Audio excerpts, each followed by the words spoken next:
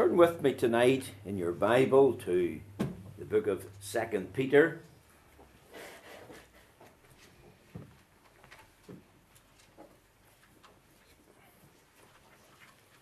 Second Peter. Let's hear the word of the Lord. We're in chapter 1.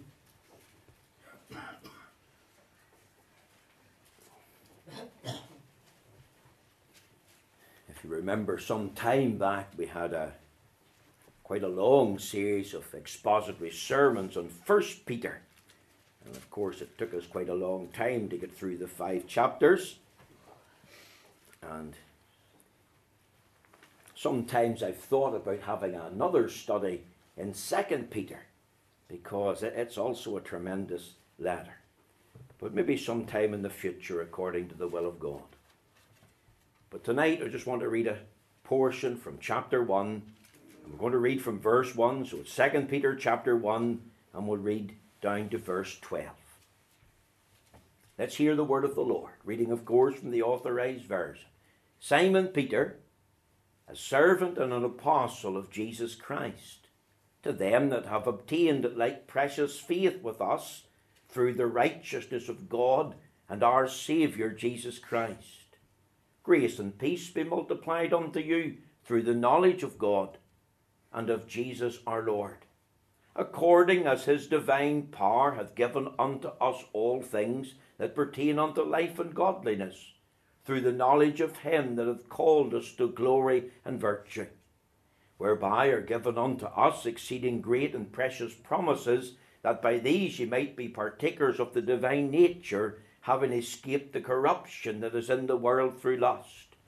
And besides this, giving all diligence, add to your faith virtue, and to virtue knowledge, and to knowledge temperance, and to temperance patience, and to patience godliness, and to godliness brotherly kindness, and to brotherly kindness charity.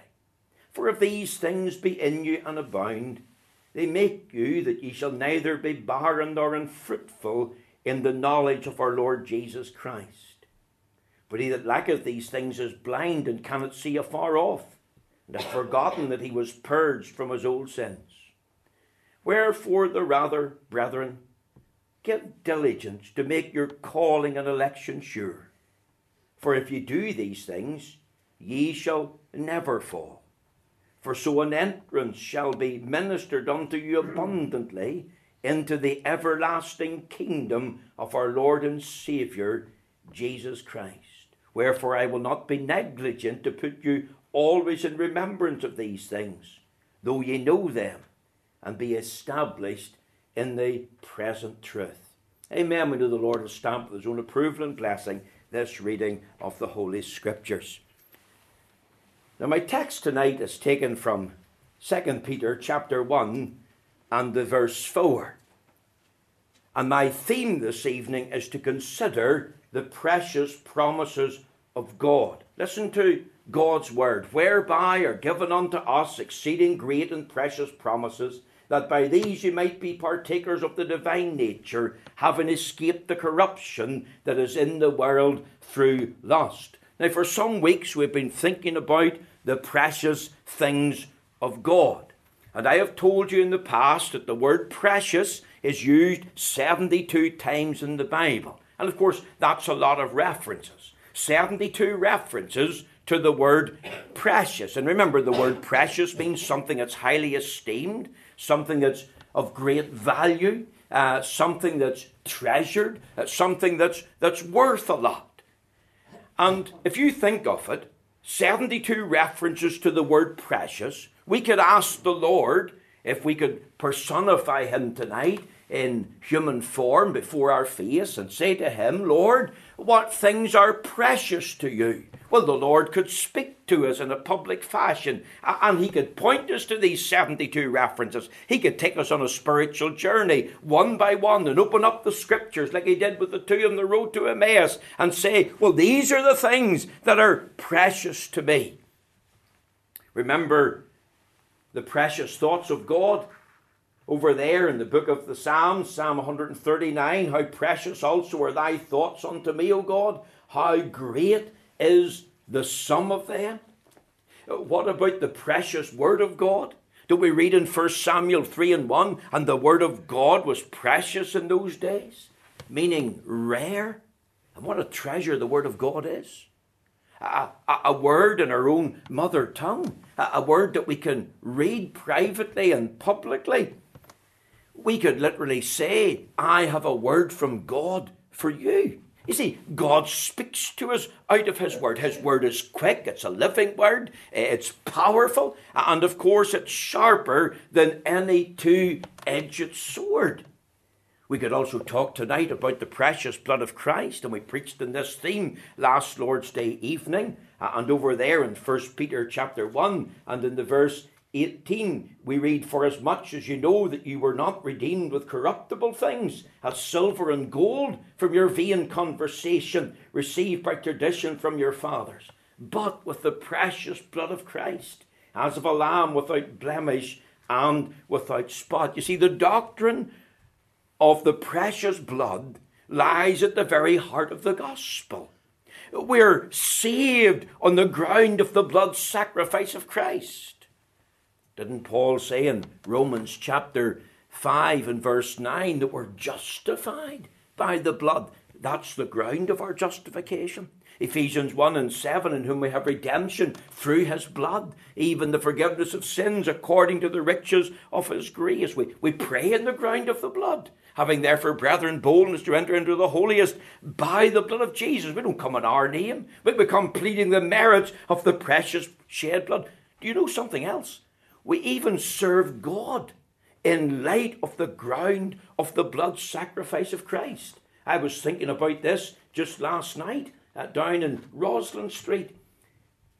Hebrews chapter 9 and verse 14. How much more shall the blood of Christ, who through the eternal Spirit offered himself without spot to God, purge your conscience from dead works to serve the living God. You see, the blood in the veins of the Lord Jesus was no ordinary blood.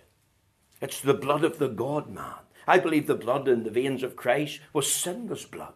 It was incorruptible. And we're not redeemed by corruptible things. We're not even redeemed by silver and gold, but we're redeemed by something even more precious and wonderful than that, but with the precious blood of Christ, as of a lamb, without blemish and without spot. In other words, it's worthy of the highest esteem. It's something to be highly prized, something to be treasured. We preached some weeks ago about precious faith. Not only is Christ precious, and in fact, if we look at 1 Peter chapter 2, verses 4 to 7, it's 3 times the word precious is used in the context of Christ. He is precious unto you, therefore believe he is precious. But so also is our faith in him. And on the ground of the merits of the blood of Christ, we come and lay hold upon him by faith. And as we lay hold upon him by faith, Christ's righteousness is imputed to us the moment we receive him as Lord and Saviour. And our unrighteousness, of course, has been imputed to him. True faith is a gift. It's a gift we have obtained freely. It's given by God himself. And the object, of course, of true faith is Christ. You've got to think of how it operates. You've got to think of the outworking of faith. And, of course, Peter deals with that here in 2 Peter chapter 1, verses 5 right through to 8, adding to our saving faith. But I want you to think tonight of something else that's precious. And it's the promises of God. I want to tell you tonight that the promises of God are also very precious, to be highly esteemed, to be highly valued, to be greatly treasured. Look with me at verse 4. Let's read it together. Whereby are given unto us exceeding great and precious promises, that by these ye might be partakers of the divine nature, having escaped the corruption that is in the world through lust. Now, there are 7 things tonight that I want to tell you about God's promises. I want you to think first of all of the counting of God's promises. Look at the text, whereby are given unto us exceeding great and precious promises. Notice it's plural, not singular. It's not that God has just given us one promise. That would have been tremendous in itself. But God has given us lots of promises. God has given us loads of promises. How many? Herbert Lockyer, in his book, All the Promises of God in the Bible, suggests, and this is what I hold to, 7,300. It was the late Dr. Paisley that told me that one of the Puritans suggested that if we add in to that every conditional thing that God has said, this do and ye shall live, for example, there could be as many as 30,000 promises in the Bible. Well, whether it's 7,300 or 30,000, I want to tell you that there's lots. There's more than one. There's loads of promises in the Word of God from Genesis to Revelation. And you know what? And here's the encouragement. Every Christian who's born again of the Spirit and washed in the blood can come pleading the promise of God in prayer. And he can come saying, Heavenly Father, thou hast said in thy word. And thy word says that you'll do certain things. And Lord, you've spoken, and I believe, and I'm asking you, Lord, now to perform. You see, the Bible, folks, is fresh. It's up to date.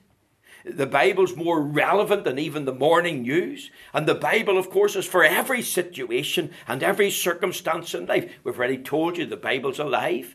It's a powerful word, and it's sharper than any two-edged sword. You see, in the past, I've been told by certain individuals that will not be named, such and such a promise, well, that's not addressed to you, David.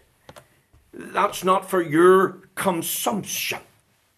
And of course, I readily accept that there's loads of things in the Bible, and when we think about their immediate context and think about their life situation in which they were spoken by the prophets under the inspiration of God, that word has a primary application to the context. But I want to tell you more than that. It also has a personal, practical application for every Christian in the here and now. Look at the text. Whereby are given unto us.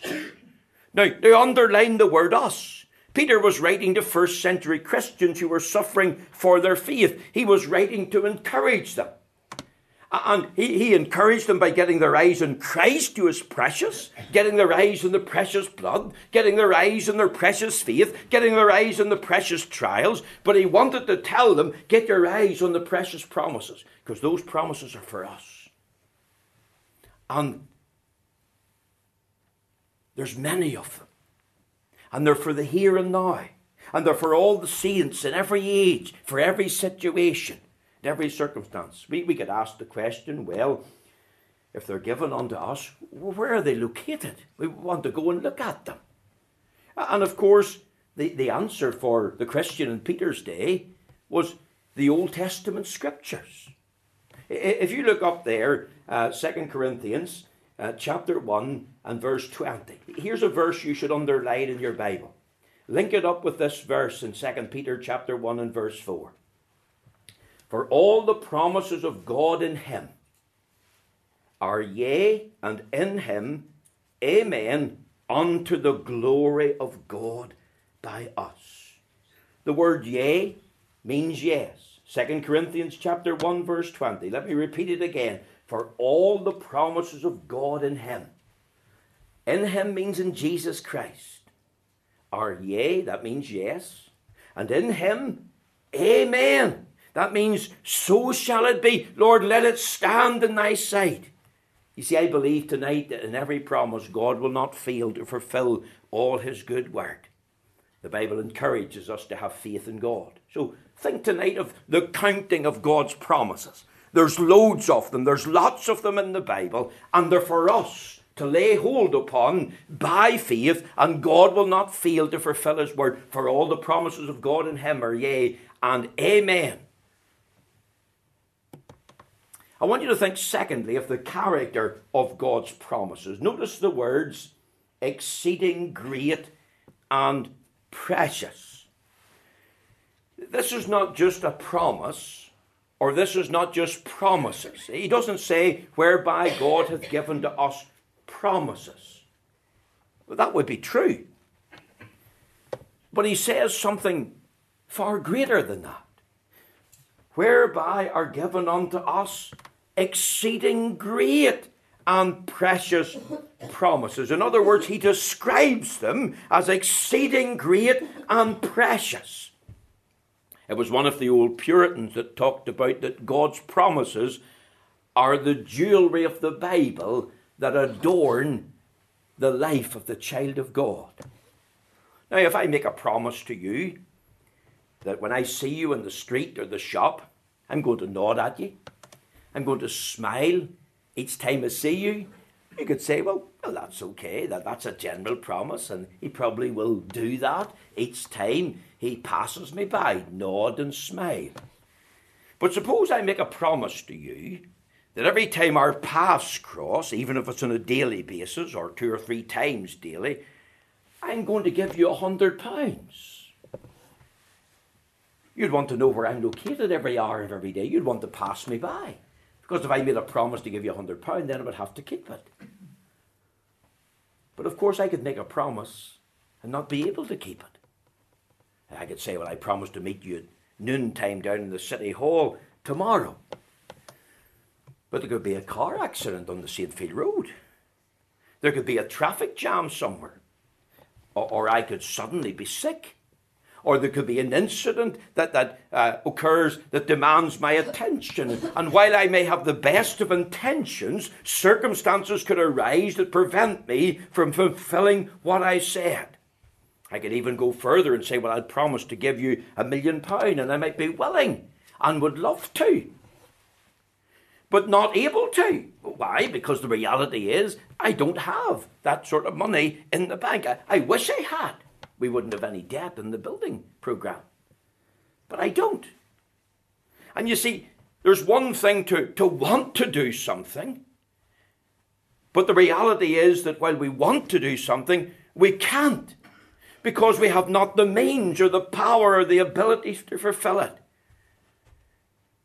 But man's promises are unlike God's promises, because God's promises are not just a promise, they're exceeding great and precious. Why? Because when God makes a promise, he is saying, I'm willing to do this for you, and I am able, I've got the ability, I've got the power to fulfill it. So God's promise is always backed by his omnipotence. It's backed by his omniscience. He knows all things. It's backed by his wisdom. It's backed by his grace, his love, and its truth. Let me tell you a little story. Martin Luther, we just celebrated Reformation 500. You know that often he was full of doubt and fear. He would lie in bed at night and think he's going to be murdered in his bed. He was awful plagued with doubt and had terrible dreams. And he was often afraid for his life. And when he left the home, of course, he'd be looking over his shoulder. And if someone come and frightened him, he'd be very easily startled. And especially when he was outside the vicinity of Wittenberg in Germany, he remember was under threat of death from the Roman authorities. Do you know what his favourite passage was? And we learned this down in the Martyrs. I was actually struck by this. At that time we went on a little exhibition tour there. It wasn't Romans 1:17. It wasn't even Psalm 46. Because if you'd have asked me in the room, if Peter Lund had said, right, Irvin McLaughlin, what's Martin Luther's favourite passage? I would have said one of those two. But you know it wasn't. You know what he said? It was Psalm 118, verse 17. And this was the promise that God given to him. I shall not die, but live and declare the works of the Lord. In other words, I'm not going to be murdered in the bed. I'm not going to be murdered in Wittenberg. I'm not going to be murdered at all. I shall live and not die and declare the works of the Lord. One of our ministers received a call to a new church. It was out in America. He was out there preaching. And of course, he was full of doubt and fear, and he wasn't sure if this was the will of God. And he thought, I'll never be able to stick it. They're not Ulster people. They're not like the Free Presbyterians back at home. And of course, his mind was made up. I don't think I'm going to accept this at all. And of course he phoned his wife and he had a wee chat with her. And he was going to tell her. And as he phoned her, she said to him, Stephen, I've got a word for you. I've been praying for you this morning. And this just literally jumped out of the Bible at me. And this was the word. I will go in the strength of the Lord. Stephen, your fears are unfounded. And you know, he wrote into his Bible 2 letters. LV. That stands for Lehigh Valley. I asked him, well, what does that mean, LV? Lehigh Valley. Shows you my ignorance. 1998. And if you were talking to him tonight on the telephone and said, well, you're still there. What's keeping you there? And here's the answer. I've got a promise from God. I will go in the strength of the Lord. And I often think of what the psalmist said, remember thy word unto thy servant, thy word that has caused me to hope. What is it that causes to hope? It's the word of God. The character of God's promises. They're exceeding great and precious. Why? Because God is speaking. A God who is willing to do what he said, and a God who is able to fulfill it, unlike us. Notice thirdly, and I look at the clock here, the centrality of God's promise. We're going to ask the question, whose promises are there? Whereby are given unto us exceeding great and precious promises. Who gave the promises? Well, here's the answer. Simple answer, young people, children. They're God's promises. We're thinking tonight about the precious promises of God. One of the things that's revealed in the Bible. And they're God's promises, and we can count God's promises. And we can think of the character. But think about the centrality of God's promises. The promises are really a message or a word from God who cannot lie. As I've already said, people can make promises. They can have the best intentions in the world to keep them and not be able to keep them. And of course, we live in a day when there's a great lack of integrity. A man's word can oftentimes no longer be his bond. A great lack of ability. Men could say, well, I have a willingness to do this, but lack the ability to fulfill it. Circumstances and situations can arise could make it impossible for us to keep his word. But the promises of God, I want to tell you tonight, they're sure and certain of fulfillment. Why? It's the promise of one who is sinless. One who cannot lie. And of course, Titus chapter 1 and verse 2 gives us that information. And it's tremendous whenever we think of the word of God in Titus, in hope of eternal life, which God that cannot lie promised before the world began. Isn't that tremendous? Lord, you have promised this. Lord, you won't go back on your word. Lord, you'll perform it. You see, the promises are tied in to the sinlessness of God. He's not able to tell a lie. The promises are tied into the sovereignty of God. God is in absolute sovereign control. And God says, my counsel shall stand. And of course, God will fulfill his word. You see, you and I can say, well, I promise to do this and that. I could promise and pledge that I'm going to defend the gospel. I could promise and pledge I'm going to declare the gospel. I could pledge and promise, I'm not going to deny Christ. But it's easy to say we're going to do something or not going to do it. And yet we don't know our hearts. We don't know our own proneness to our own human sinfulness. We don't know our shortcomings and our imperfections. Think of Peter. Peter opened his big mouth one day. Jesus said, I'm going to go to the cross. I'm going to die. And Peter says, Lord, you're not. I'm not going to deny you. Lord, I'm willing to die with you. What did Jesus say? Peter, before the cock crows 3 times, you'll have denied me thrice. And I'm sure he had the best of intentions. Me? I'm your best supporter, Lord. I'm your right-hand man. I'm not going to deny you. But of course, that's exactly what he did. And I think what's amazing, not that Peter denied the Lord, because we're all prone to human sinfulness and imperfection. But the amazing thing is, the Lord didn't deny or denounce Peter. He didn't turn his back on him.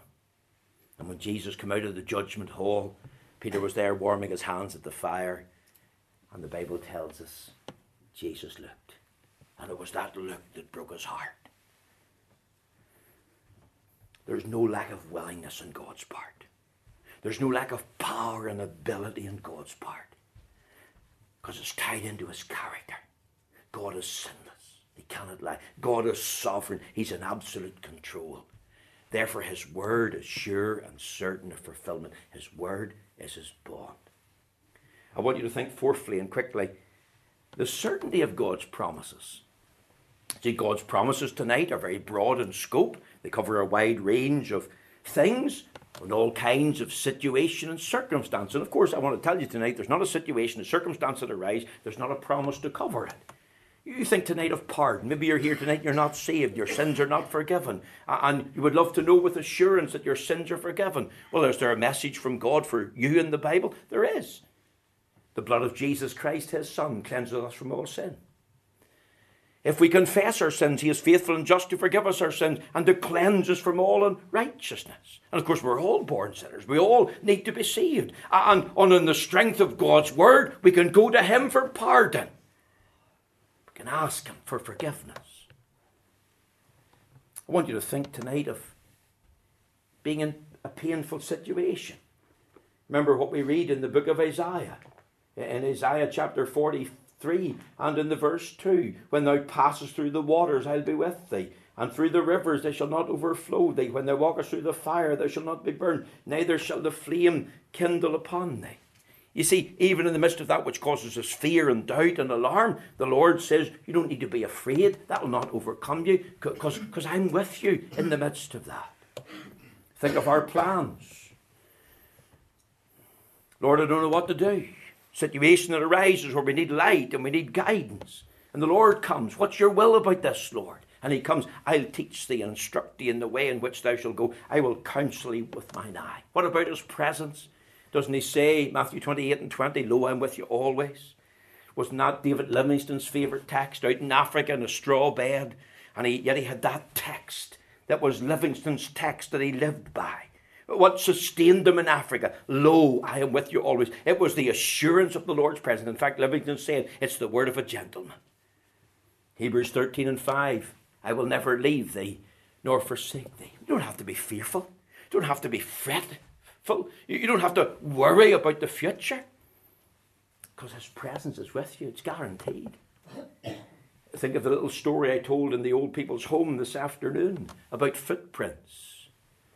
Having a dream and dreaming that they were walking in the seashore and there was two sets of footprints as they walked along the sand at the edge of the sea, and then all of a sudden it merged into one, and the individual having the dream was fearful and said, Lord, why did you leave me? Why did you abandon me? You said that you wouldn't. And the Lord said, I didn't leave you, child. I'm carrying you. And of course that's what the Lord does. Think of his power. I can do all things through Christ, which strengtheneth me. Think of his provision. My God shall supply all your need according to his riches and glory by Christ Jesus. And of course, if he owns the cattle on 1,000 hills, we can come and lay the need before the Lord. If he owns the silver and the gold and the mines belong to him, even for our building work, even for what we need to get over the line and get the building open, we can bring that to the Lord. And we can cry, Lord, continue to touch hearts and answer prayer and meet the need. He's Jehovah Jireh. The need for these seats to be filled up on a Sunday night as well as a Sunday morning. The need for souls to be saved. Whatever the need is, we can bring it to the Lord on the strength of his promise. Maybe you're here tonight and you need peace. Your mind's in turmoil. Your heart's in upheaval. You don't know what to do. Lord Jesus stands beside you, and this is what he whispers. My peace I give unto you. Not as the world giveth, give I unto you. Let not your heart be troubled, neither let it be afraid.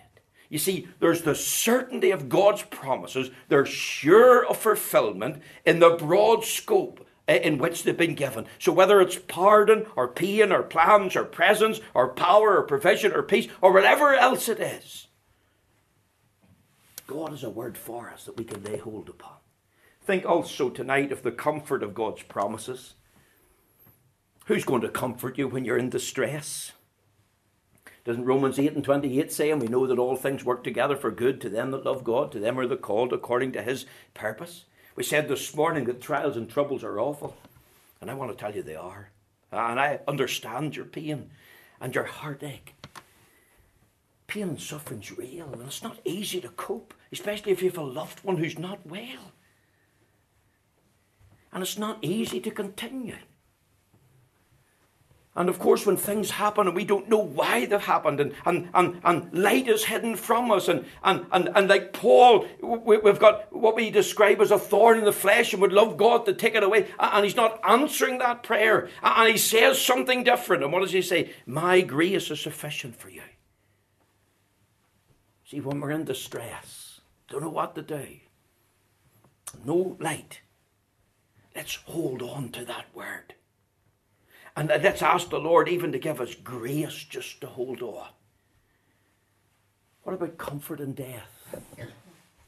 Doesn't the Bible say in Psalm 116, verse 15, which is a lovely verse, worthy of a sermon in itself, precious in the sight of the Lord, is the death of his saints. It was John Wesley that talked about the old Methodist dying well. What did he mean? Dying in pain and agony? Dying in much affliction? They died in Christ. Blessed are the dead which die in the Lord. When you're in discouragement, and I want to tell you, preachers get discouraged. They get discouraged when there's a poor turnout. They get discouraged when they preach and nothing seems to happen. Sometimes preachers get weary, feel like quitting. How do we carry on? But when I think of Brother Stephen Hamilton out there in Lehigh Valley from 1998 and many other trying situations within our own denomination, how do you carry on? It's Sunday in, Sunday out, and you're faithful to your post in your seat. Here's the answer, the Word of God. 1 Corinthians 15, verse 58, that our labour is not in vain in the Lord. It's not empty. It's not without purpose. That's how we cope. I was reading on Friday night in the prayer meeting. Whenever we come from Crossgar, the brethren were in praying. And straight away as I sat down, those words came into my head. For as the rain cometh down, and the snow from heaven, and returneth not thither, but watereth the earth, and maketh it bring forth and bud, that it may give seed to the sower and bread to the eater. Listen to this. So shall my word be that goeth forth out of my mouth. It shall not return unto me void, but shall accomplish that which I please. And it shall prosper in the thing whereto I sent it. And of course, you see, God in our discouragements, in our doubt, in our distress, no matter what we face, he has a word for us. Now, one final thing. I have a 7th point, but we'll leave it because it might take too long to explain. So we'll come back to this. I want you to think of the counsel of God's promise. Whereby are given unto us exceeding great and precious promises. Why does he give us these promises? What are they for? They're to be believed. That's the simple answer. But without faith it is impossible to please him, for he that cometh to God must believe that he is, and is a rewarder of them that diligently seek him. God's word is to be laid hold of. It's to be laid hold by faith. You see, it's one thing to say, well, the Lord has given us loads of precious promises in the Bible. And they're all true. Is it God's word? Has God spoken? Is God willing and able to do this for us? Oh yes, we believe that. But it's easy to say that without actually laying hold on the promise for yourself. I think of those words of Ehud to Eglon. I've gotten a word from God for you. And every time I think of the promise, I think of God speaking personally to me. And by faith, I can hold on to that word. Let me close with this illustration. There's a woman in France, and she was a very poor woman. She was living in poverty. She had little food.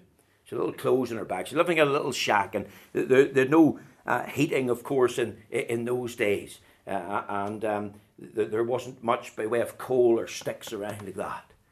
And there was a visitor came to the house, a neighbouring town, and knew this woman and knew of her need. And out of compassion, always brought her a little bread and milk and a little bit of meat if that was possible, and did his best to encourage this poor woman.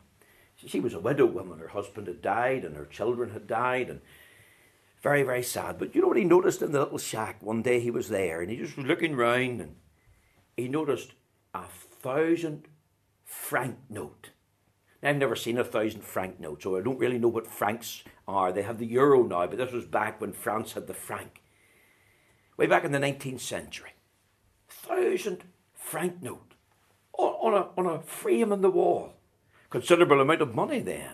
A great value.